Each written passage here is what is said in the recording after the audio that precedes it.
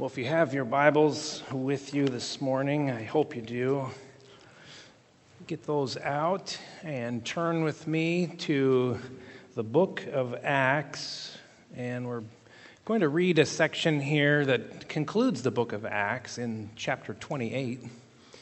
We started journeying through Acts back at the beginning of the year. We had a couple times where we went away from that, but this will be the 24th message in the book of Acts.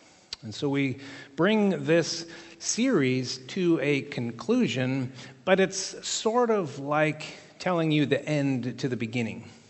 That's kind of the way the book of Acts ends. And so I know you all just settled into your chairs, but I'm going to ask that you would stand with me. I'm going to start reading in chapter 28, verse 16.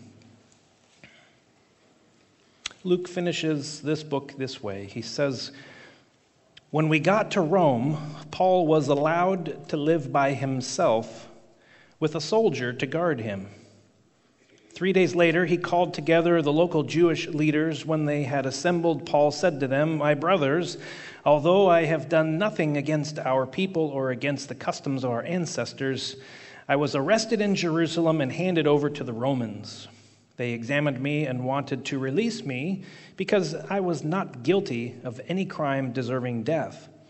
The Jews objected, so I was compelled to make an appeal to Caesar.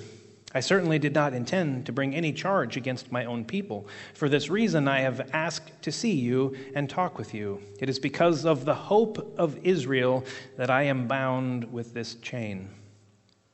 And they replied, 'We have not received any letters from Judea concerning you, and none of our people who have come from there has reported or said anything bad about you. But we want to hear what your views are, for we know that the people everywhere are talking against this sect.' They arranged to meet Paul on a certain day and came in even larger numbers to the place where he was staying. He witnessed to them from morning till evening, explaining about the kingdom of God, and from the law of Moses and from the prophets, he tried to persuade them about Jesus. Some were convinced by what he said, but others would not believe. They disagreed among themselves and began to leave after Paul had made this final statement. 'The Holy Spirit spoke the truth to your ancestors when he said through Isaiah the prophet, "Go to this people and say, you will be ever hearing but never understanding. You will be ever seeing but never perceiving. For the people's heart has become calloused. They hardly hear with their ears and they have closed their eyes. Otherwise, they might see with their eyes, hear with their ears, understand with their hearts and turn, and I would heal them. Therefore, I want you to know that God's salvation has been sent to the Gentiles and they will listen." For 2 whole years, Paul stayed there in his own rented house and welcomed all who came to see him.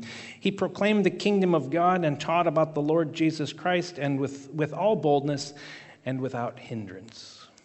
It's the word of the Lord. Thanks be to God. And you can be seated. It seems like there should be more to the book of Acts, right? It just kind of tapers off. He proclaimed the kingdom of God, taught about the Lord Jesus Christ with all boldness and without hindrance.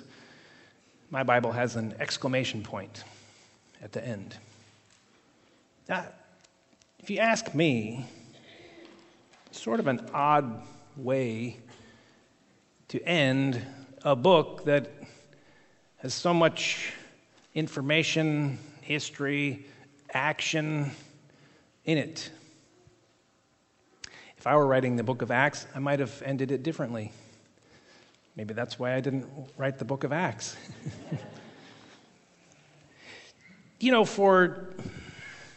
From chapter 21 all the way to the end of chapter 28, we have been reading about Paul's arrest in Jerusalem. And then he gets caught up in the legal system, and he appears before this person and that person and the other guy, and He ends up in jail waiting his hearing, if you will, for 2 years.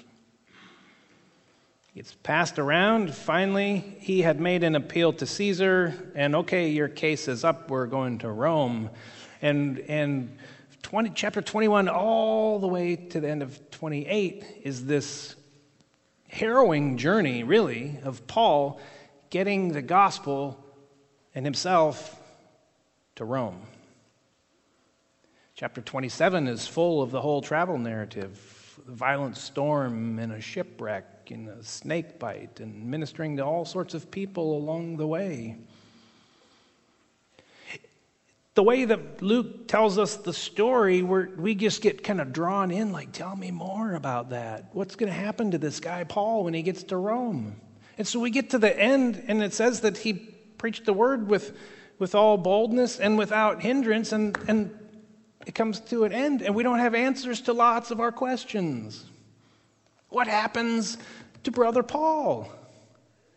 When does he get to see Caesar? How does that trial work out?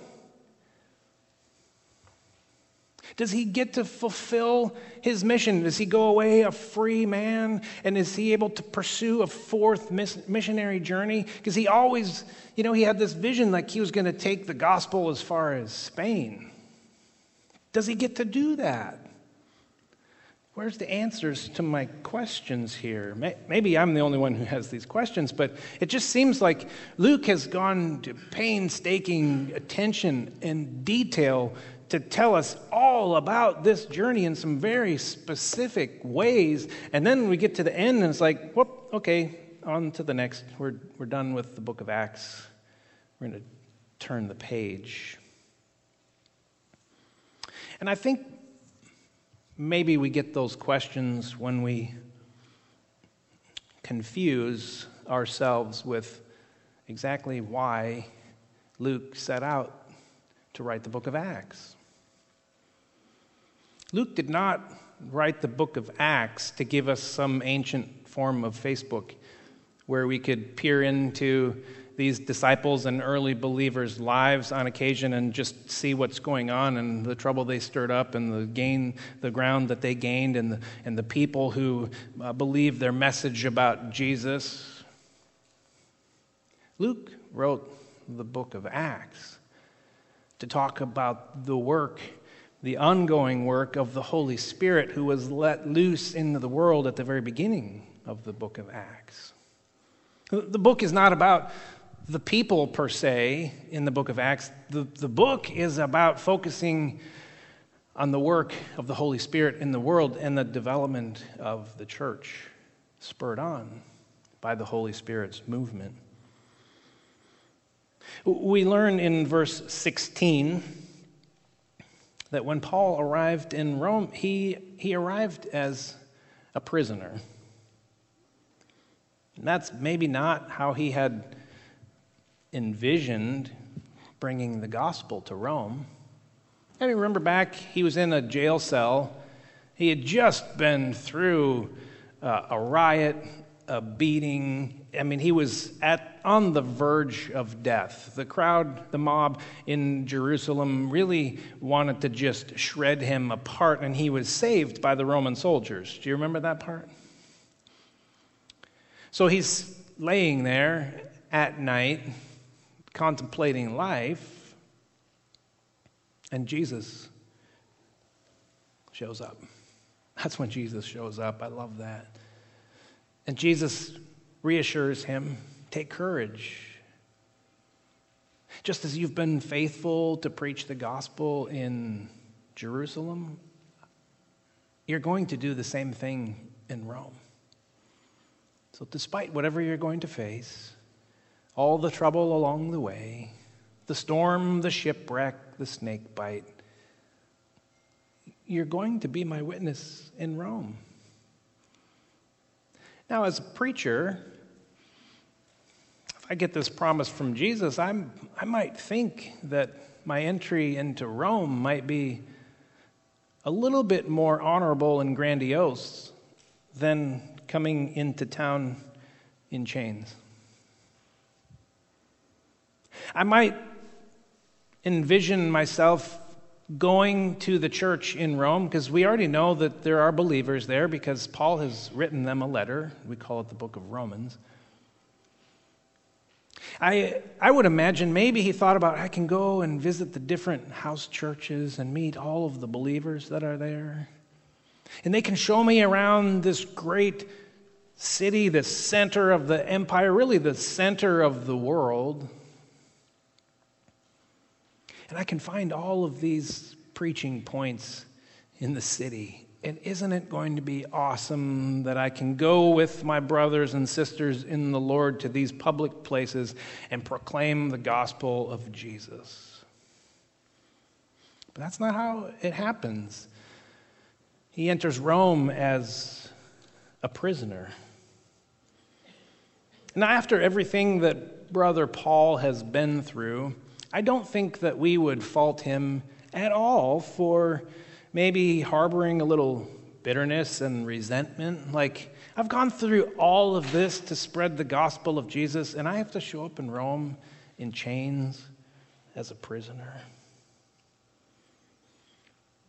But he wasn't waiting for some future moment of glory and freedom. He was looking to live every single moment in the present to the glory of God. He's not complaining. We find him looking for ways to proclaim the word wherever he is and under any circumstance that he faces. So I could spend a long time developing this into a sermon, but I want you to write just this one thought down. Wherever the Lord has you, make him known. Wherever the Lord has you, make him known. Verse 30, we jump over that middle section. We go from 16 to verse 30, and we read, "For 2 whole years Paul stayed there in his own rented house and welcomed all who came to see him." Paul was allowed to have visitors. Anyone could come and go from this place of residence, and he was free to talk about whatever he wanted. You see, the Romans didn't really think that there was much of a case against Paul in the first place. And Paul would likely have been a free man if he hadn't made an appeal to Caesar. So he's sort of a formality in the Roman system here. They're not really worried that he is going to lead any sort of uprising. He's not a man of great stature, and so where a prisoner under house arrest normally would have 2 guards, he had 1, and he was allowed to have people come and see him freely. And the last 2 verses of Acts tell us that he welcomed all who came to see him in his home. And from this place, he preached about the kingdom. He taught people about Jesus. And so we see him practicing things that any good church ought to be doing. He welcomed people, extended hospitality. He enjoyed fellowship with those who came in and out of his front door. And while they were there, he taught them. He proclaimed the kingdom. He talked about what God's work was doing in and around the world and what he had seen. He's proclaiming the kingdom of Jesus has come. And he's teaching these people what it means to be a Jesus follower. Right there, in the prison cell of his home, this brother is making disciples and preaching the kingdom and extending hospitality to people. Well, that's sermon number 2, but that's not the one that I want to develop this morning. But it's a good thought to jot down. Eugene Peterson, he says that Paul's door was always open. Eugene Peterson writes the Message paraphrase of the Bible, and he ends the book of Acts saying that Paul's door was always open. And I really liked the metaphor of that picture. That's a good visual for us to think about our own lives. Do we have an open door policy on our life? Do we have an open door policy on our faith? Do you have an open door policy on your home? Do we have an open door policy here at our church? Open doors are nice. Maybe it's easy to think about open doors in terms of how we feel when doors are closed. Back in high school, I went on a missions trip, and we spent some time in Europe, and one of our stops was in Paris. In one of our free time activities, a group of us got to go visit the Louvre Art Museum. Now, I love Impressionism. And the Louvre has one of the best impressionistic galleries in the entire world. So when I learned months before that one of our stops was going to be at the Louvre, I got excited. And I checked out some books from the library to have a better understanding of which pieces of art were going to be there that I might be able to see. And our stop in Paris was maybe halfway through our 9-week summer. And all that time, I'm thinking about this moment where I'm going to see some of the art that I just absolutely love. So we get there, we're walking through and into the museum, and the first thing that I want to do is I don't care about all this other stuff right now. It's really awesome, but I need to go to see the Impressionist gallery. The person at the counter said, I'm sorry, son, but the Impressionist gallery is closed for cleaning today. What? Months building up to that. Can I just peek in there? No, I'm sorry, it's totally closed. It'll be open tomorrow. I'll be in Switzerland tomorrow. I can't come back. I mean, that's a small thing in this grand scheme of things. But do you know the emptiness when a door closes on you? The build-up, and then the letdown. It's not just art galleries, but prejudice and discrimination closes doors for lots of people. Imagine the emptiness that people feel when your hopes are set on one thing and a door is shut in your face.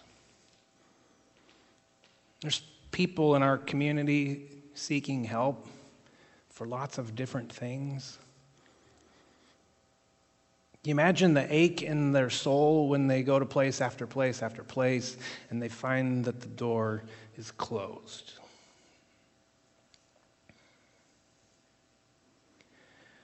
Paul was a known person in the Roman Empire, attached to Christianity. The Jewish people that he called in to have that little meeting, they didn't know about his situation back in Jerusalem. But I think that they did know that Paul was attached to Christianity, and they wanted to ask him more about that.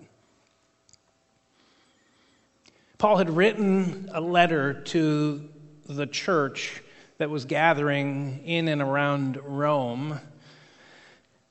And word got out that Paul was coming, and people traveled by foot 30 to 40 miles outside of Rome to greet him.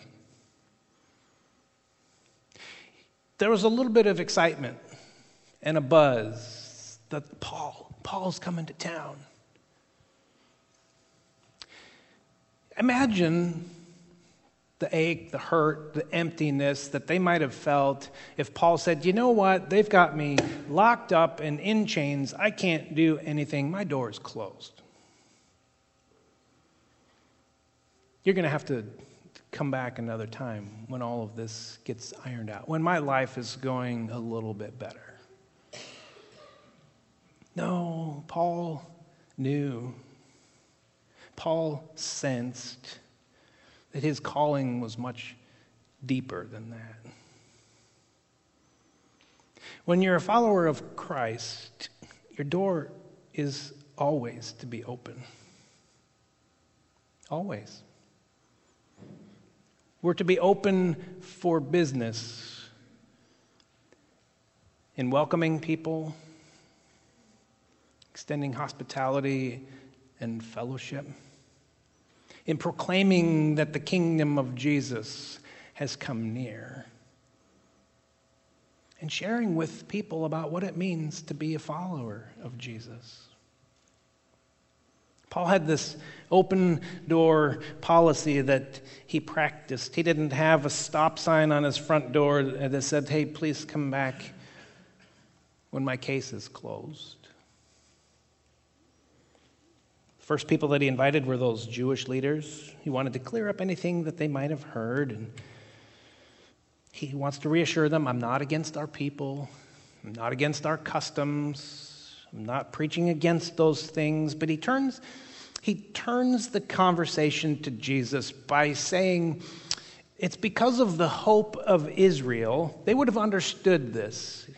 The Jewish people understood that there was a hope that was illuminated in their scriptures. They were all hoping for this hope of Israel, waiting for God to send his Messiah to rescue them. Just at the time, they didn't believe it was Jesus. And so Paul opens the Jesus conversation by saying, it's because of this chain, it's because of the hope of Israel that I'm in this chain. So he kind of draws them in, well, tell me more about that. We believe that there's a hope of Israel, and it's because of that you're in the chain. And yeah, Paul says it's Jesus. Your scriptures have been pointing to Jesus all the way along. Brothers, believe me. Come to faith. Open your eyes. They wanted to hear more, and some of them were convinced, and some of them they just balked at the whole idea. And then they got in this argument amongst themselves. It says that Paul spent from morning until evening, dawn to dusk, to teach these brothers, to share Jesus with them. Which, it's probably a good lesson for us that when we share our faith with people, when we encourage people to maybe change their worldview from one that's more secular to one that's Christian, it's going to take a whole lot more time than just a 3-minute elevator speech. Now, being able to share your faith and what God is doing in your life in small nuggets is a really good thing to have, because sometimes all you are is a seed planter, and sometimes people will ask, and we are supposed to be ready and have an answer. Like, why did, you totally should have been angry and blown up at that person for what they did to you, but you didn't. Why not? Well, let me tell you what motivates me. It's this guy named Jesus who calls me out of my anger to respond with more grace and love. And it's really hard sometimes, but I've really been working on it, and I've seen some transformation in my own life, and that's what works for me. I could tell you more about him. Ding, you get off at your floor and you move on. But to convince somebody that their worldview may be inaccurate and they need to adopt one that's more Christian probably isn't going to happen on an elevator or in passing between classes at school. It's going to take some time, and Paul was willing to invest whatever time he had. Well, I guess that's sort of unfair because he's chained to his house and to a guard. He had all the time in the world. But the picture for us is it takes time, and we need to be patient and understanding and willing to unpack details. And you know what? It's good for us too, because you might feel like I've had a heart transformation and I believe this, but I just don't know everything yet, and that's okay. Because when you're trying to teach it to somebody else and help them understand your own transformation, it forces you to dig in deeper and learn. And you grow through it, the process as well. Some were convinced, some were not. They argue amongst themselves. And Paul sends them off with these words that the Holy Spirit spoke through the prophet Isaiah. He says, you'll be ever hearing, but never understanding, ever seeing, but never perceiving. Your hearts have become calloused. Now that quote from Isaiah appears in all four Gospels and in Acts. It's a popular one with our biblical authors. What Paul is saying is you're rejecting the light of Jesus, and when you reject the light, you become blind. Simple science will tell you that if you don't have light, you can't see. Right? I mean, that's a no-brainer. If you don't have light, you're rendered blind. If you take a picture with a camera in low light, unless you have a super long shutter and just a hint of light, your picture's going to come out dark. What Paul is saying is that Jesus has come. The hope of Israel is here. He's the one that came and taught and walked in Israel and ministered to people and healed people. He's the one that they arrested and tried and crucified. He's the one that they buried, and he's the one that God raised from the dead. And through this person, Jesus, you too can have your connection to God restored. He's the hope of Israel. The scriptures have been pointing to this suffering Messiah all along. He's the hope of the nations. He's the light of the world, and you're shutting the light out and you're blind. That's Paul's message that he leaves them with. He's right there in front of you, and you're putting a bag over your head. And you're putting your hands over your ears and you're saying, la, la, la, la, la, la, la.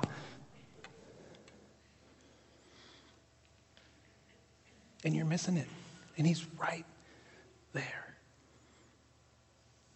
See, the door of their hearts was closed, locked. And when the door of your heart is closed and locked and the big bar comes down on it and you put a padlock on it, it's probably not open to other people who might come to you. Jesus wants us to have open hearts, personally, collectively as a church. It's in Revelation chapter 3. Jesus is talking to a church in Laodicea. It's the one that we like to co-opt in talking to people about opening their heart to Jesus. And as Jesus says, here I am, I stand at the door and knock. If anyone opens the door, I will come into him or her and eat with them, and they with me. Revelation 3:20. Jesus is talking to the church. A church in Laodicea that was lukewarm, that was indifferent, that was apathetic, that was uninterested. They were conditioned by safety to keep their doors closed. They were trained to be cautious and guarded in their lives, and they didn't want to get hurt. They didn't want to go all in. The door is closed, and Jesus says, I'm knocking. I'm standing here. Would you just open the door?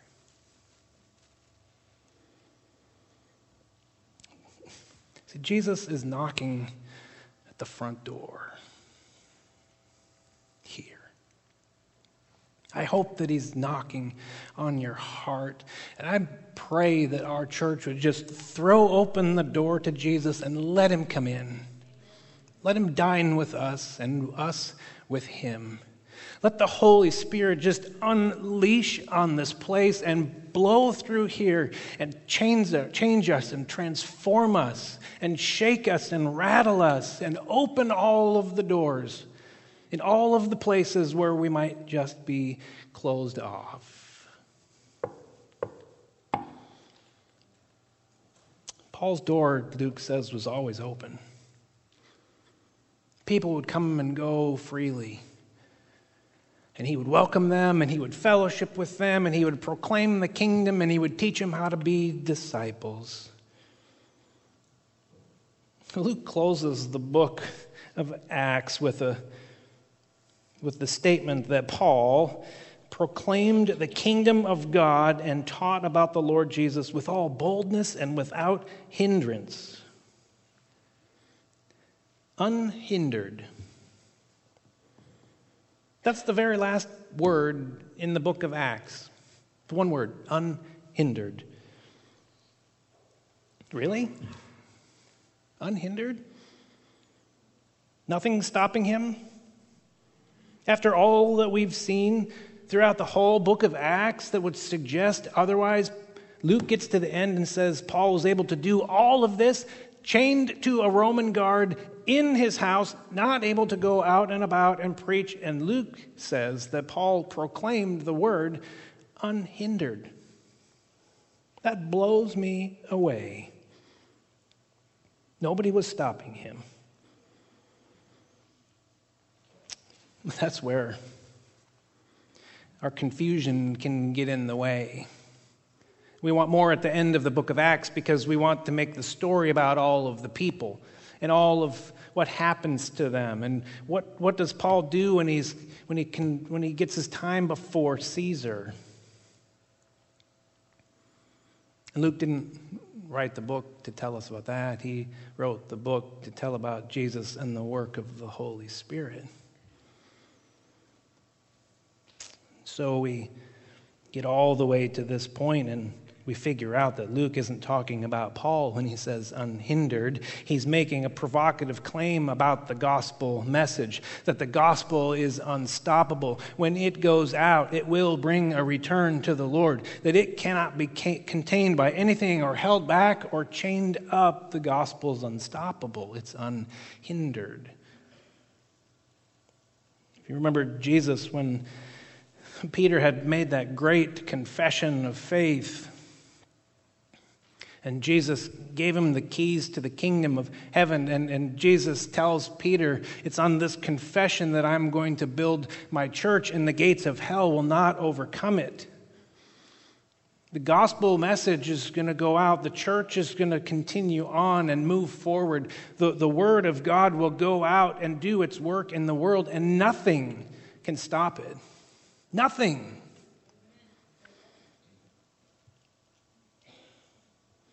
When you read the stories of the adventures of Paul, chapters 13 and on, you can see that he has this amazing set of victories. He takes a lot of ground for the kingdom and introduces so many thousands of people to Jesus. He arrives in cities and he preaches and people respond and churches are formed, and that's good. That's good stuff. But inside all of these stories is this motif of resistance, and Paul faces severe opposition about every turn you can imagine. Think of how many times in the book of Acts that Luke tells us all about the ways that the devil tried to shut the door on the gospel. I mean, just in Paul's ministry, Acts 13, 49 and 50, right in the middle of his first missionary tour in the city of Pisidian Antioch, he faces severe persecution and they kick him out of the city. Acts chapter 14, he leaves that place and he goes down to Lystra, and the mob from Pisidian Antioch and Iconium, they follow him down there, they find him, and they convince the people of this town that this guy is a quack, and they beat him, they stone him, and then they drag him out of the city. Acts 16, we're in his second tour now. He's stripped and beaten and thrown into jail. Acts chapter 17, he's threatened in Thessalonica. Acts chapter 19, the people of Ephesus are furious with him and they turn on him. And then Acts chapter 21 all the way through 26, Paul gets lost in that legal shuffle. He goes to Jerusalem against the counsel of all of his wise friends, and it doesn't go well, and he ends up in jail for 2 years. He almost dies there. And then we get to Acts chapter 27 and 28, and Acts chapter 27 details in precise detail the sailing adventure to get to Rome, and how a northeaster blew off the island of Crete, and they're sailing in the fall, when you don't really sail in that kind of a ship at the end of fall, in late fall, October, November. You stop sailing those seas about September. Becomes dangerous. And here they are out maybe in October, and this wind comes down, and there's this hurricane gale force wind that catches the ship and just has its way with it. 14 days. No sun, no moon, no stars. Dark. The soldiers think that they ought to just kill all the prisoners, Paul being one of them. But in the moment of all of that, Paul rallies them, tells them of the promise of the Lord that, hey, I'm going to make it to Rome. You haven't eaten anything for days. Here, have something to eat. And he breaks bread on that boat in the middle of this storm. And lo and behold, they make it through, only to land and for Paul to be around a fire and get bit by a poisonous snake, which he shakes off, and the people thought he got bit. They're a little superstitious. They thought he got bit by the snake because he had escaped his punishment in the shipwreck. And he shook the snake off, and he had no ill effects, and he was able to use that to proclaim Jesus to these people. And he finally makes it all the way to Rome.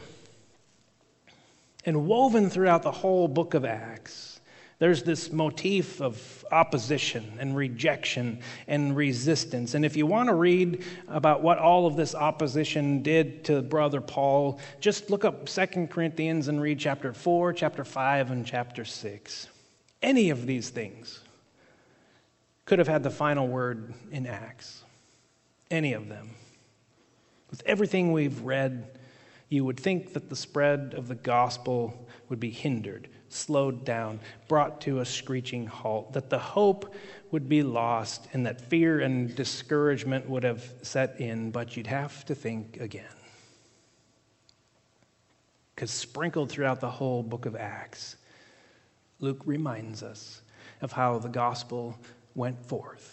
The gospel multiplied. More and more people came to faith. The church grew in the face of the opposition.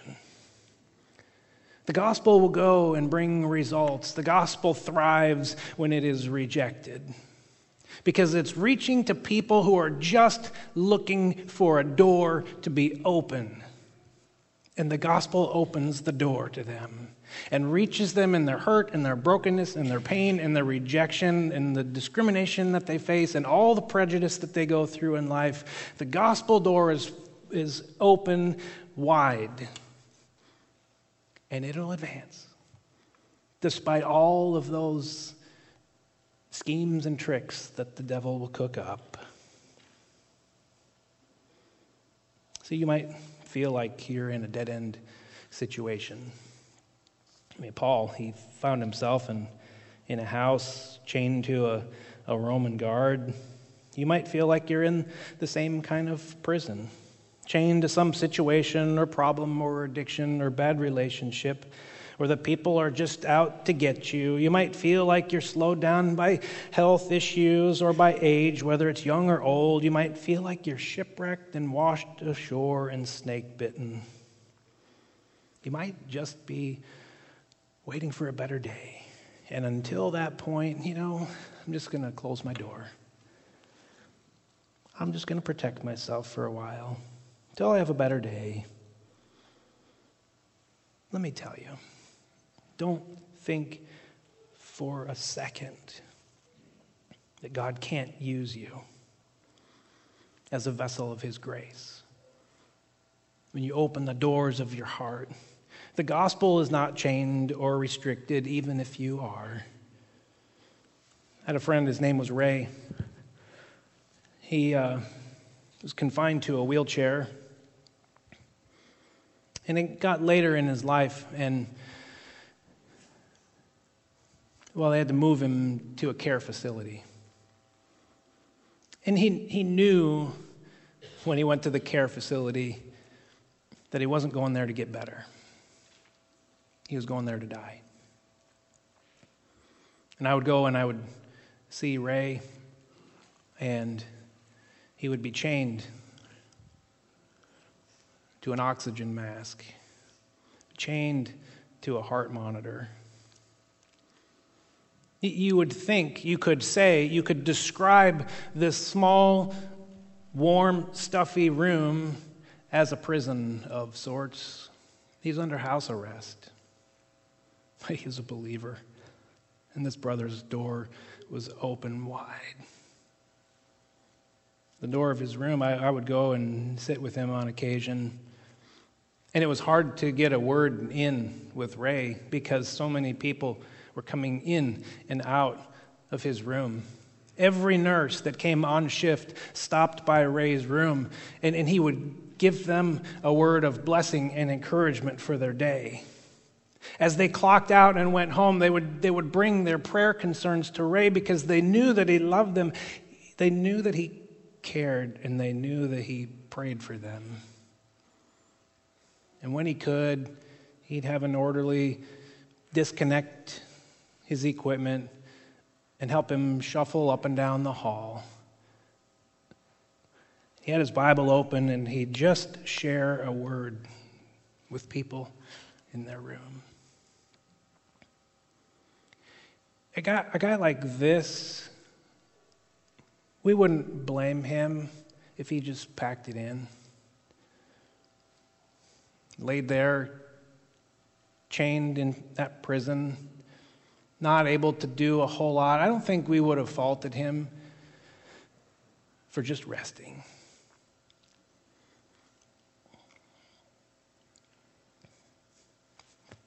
His heart was open. And the gospel went out freely, and it took ground in that care facility. People knew Ray. From Paul's home, the gospel went forth. The gospel itself is unstoppable. The word is going to go out with or without you. We all have the choice to make. Do we want to have an open door, or do you want to have a closed door? You can't have... Your door is either open or closed. Even if it's open just a crack, it's still open. It's open or it's closed. Then you get to make the choice. I would encourage us. I would encourage you. I pray that we would allow the Holy Spirit to just bust the door open, so that we can have moments like one that I had during our block party. A guy and his boy came in. And I don't really care at this point what you think of having a Halloween block party. I can tell you we do it for this very reason. We had about 500 people walk through our doors. People from the community that I would love to see here in this moment right now. There are people in blocks radius of us who need to hear about Jesus, and they need to know that there's a place that has an open door for them. One gentleman came in, and he got to talking with one of you, and he ended up in a conversation with me, and he started crying because his wife is having some health issues that are pretty serious. And right in the chapel, when there are probably 50 or more people going around to all the little booths, I got to lay my hands on him and pray for him and for his wife and for his son. That's the kind of place I can envision for this place to be. When all of us together let the Holy Spirit blow the doors of our hearts open. You probably are looking at the clock. And I have story after story that I want to share, and all of that's a way to say is I'm not really sure how to end this message. If I'm honest, I don't know how to close out this sermon. So I tell you what, you're going to have to leave this place and go finish it for me somewhere. The people of God said, amen.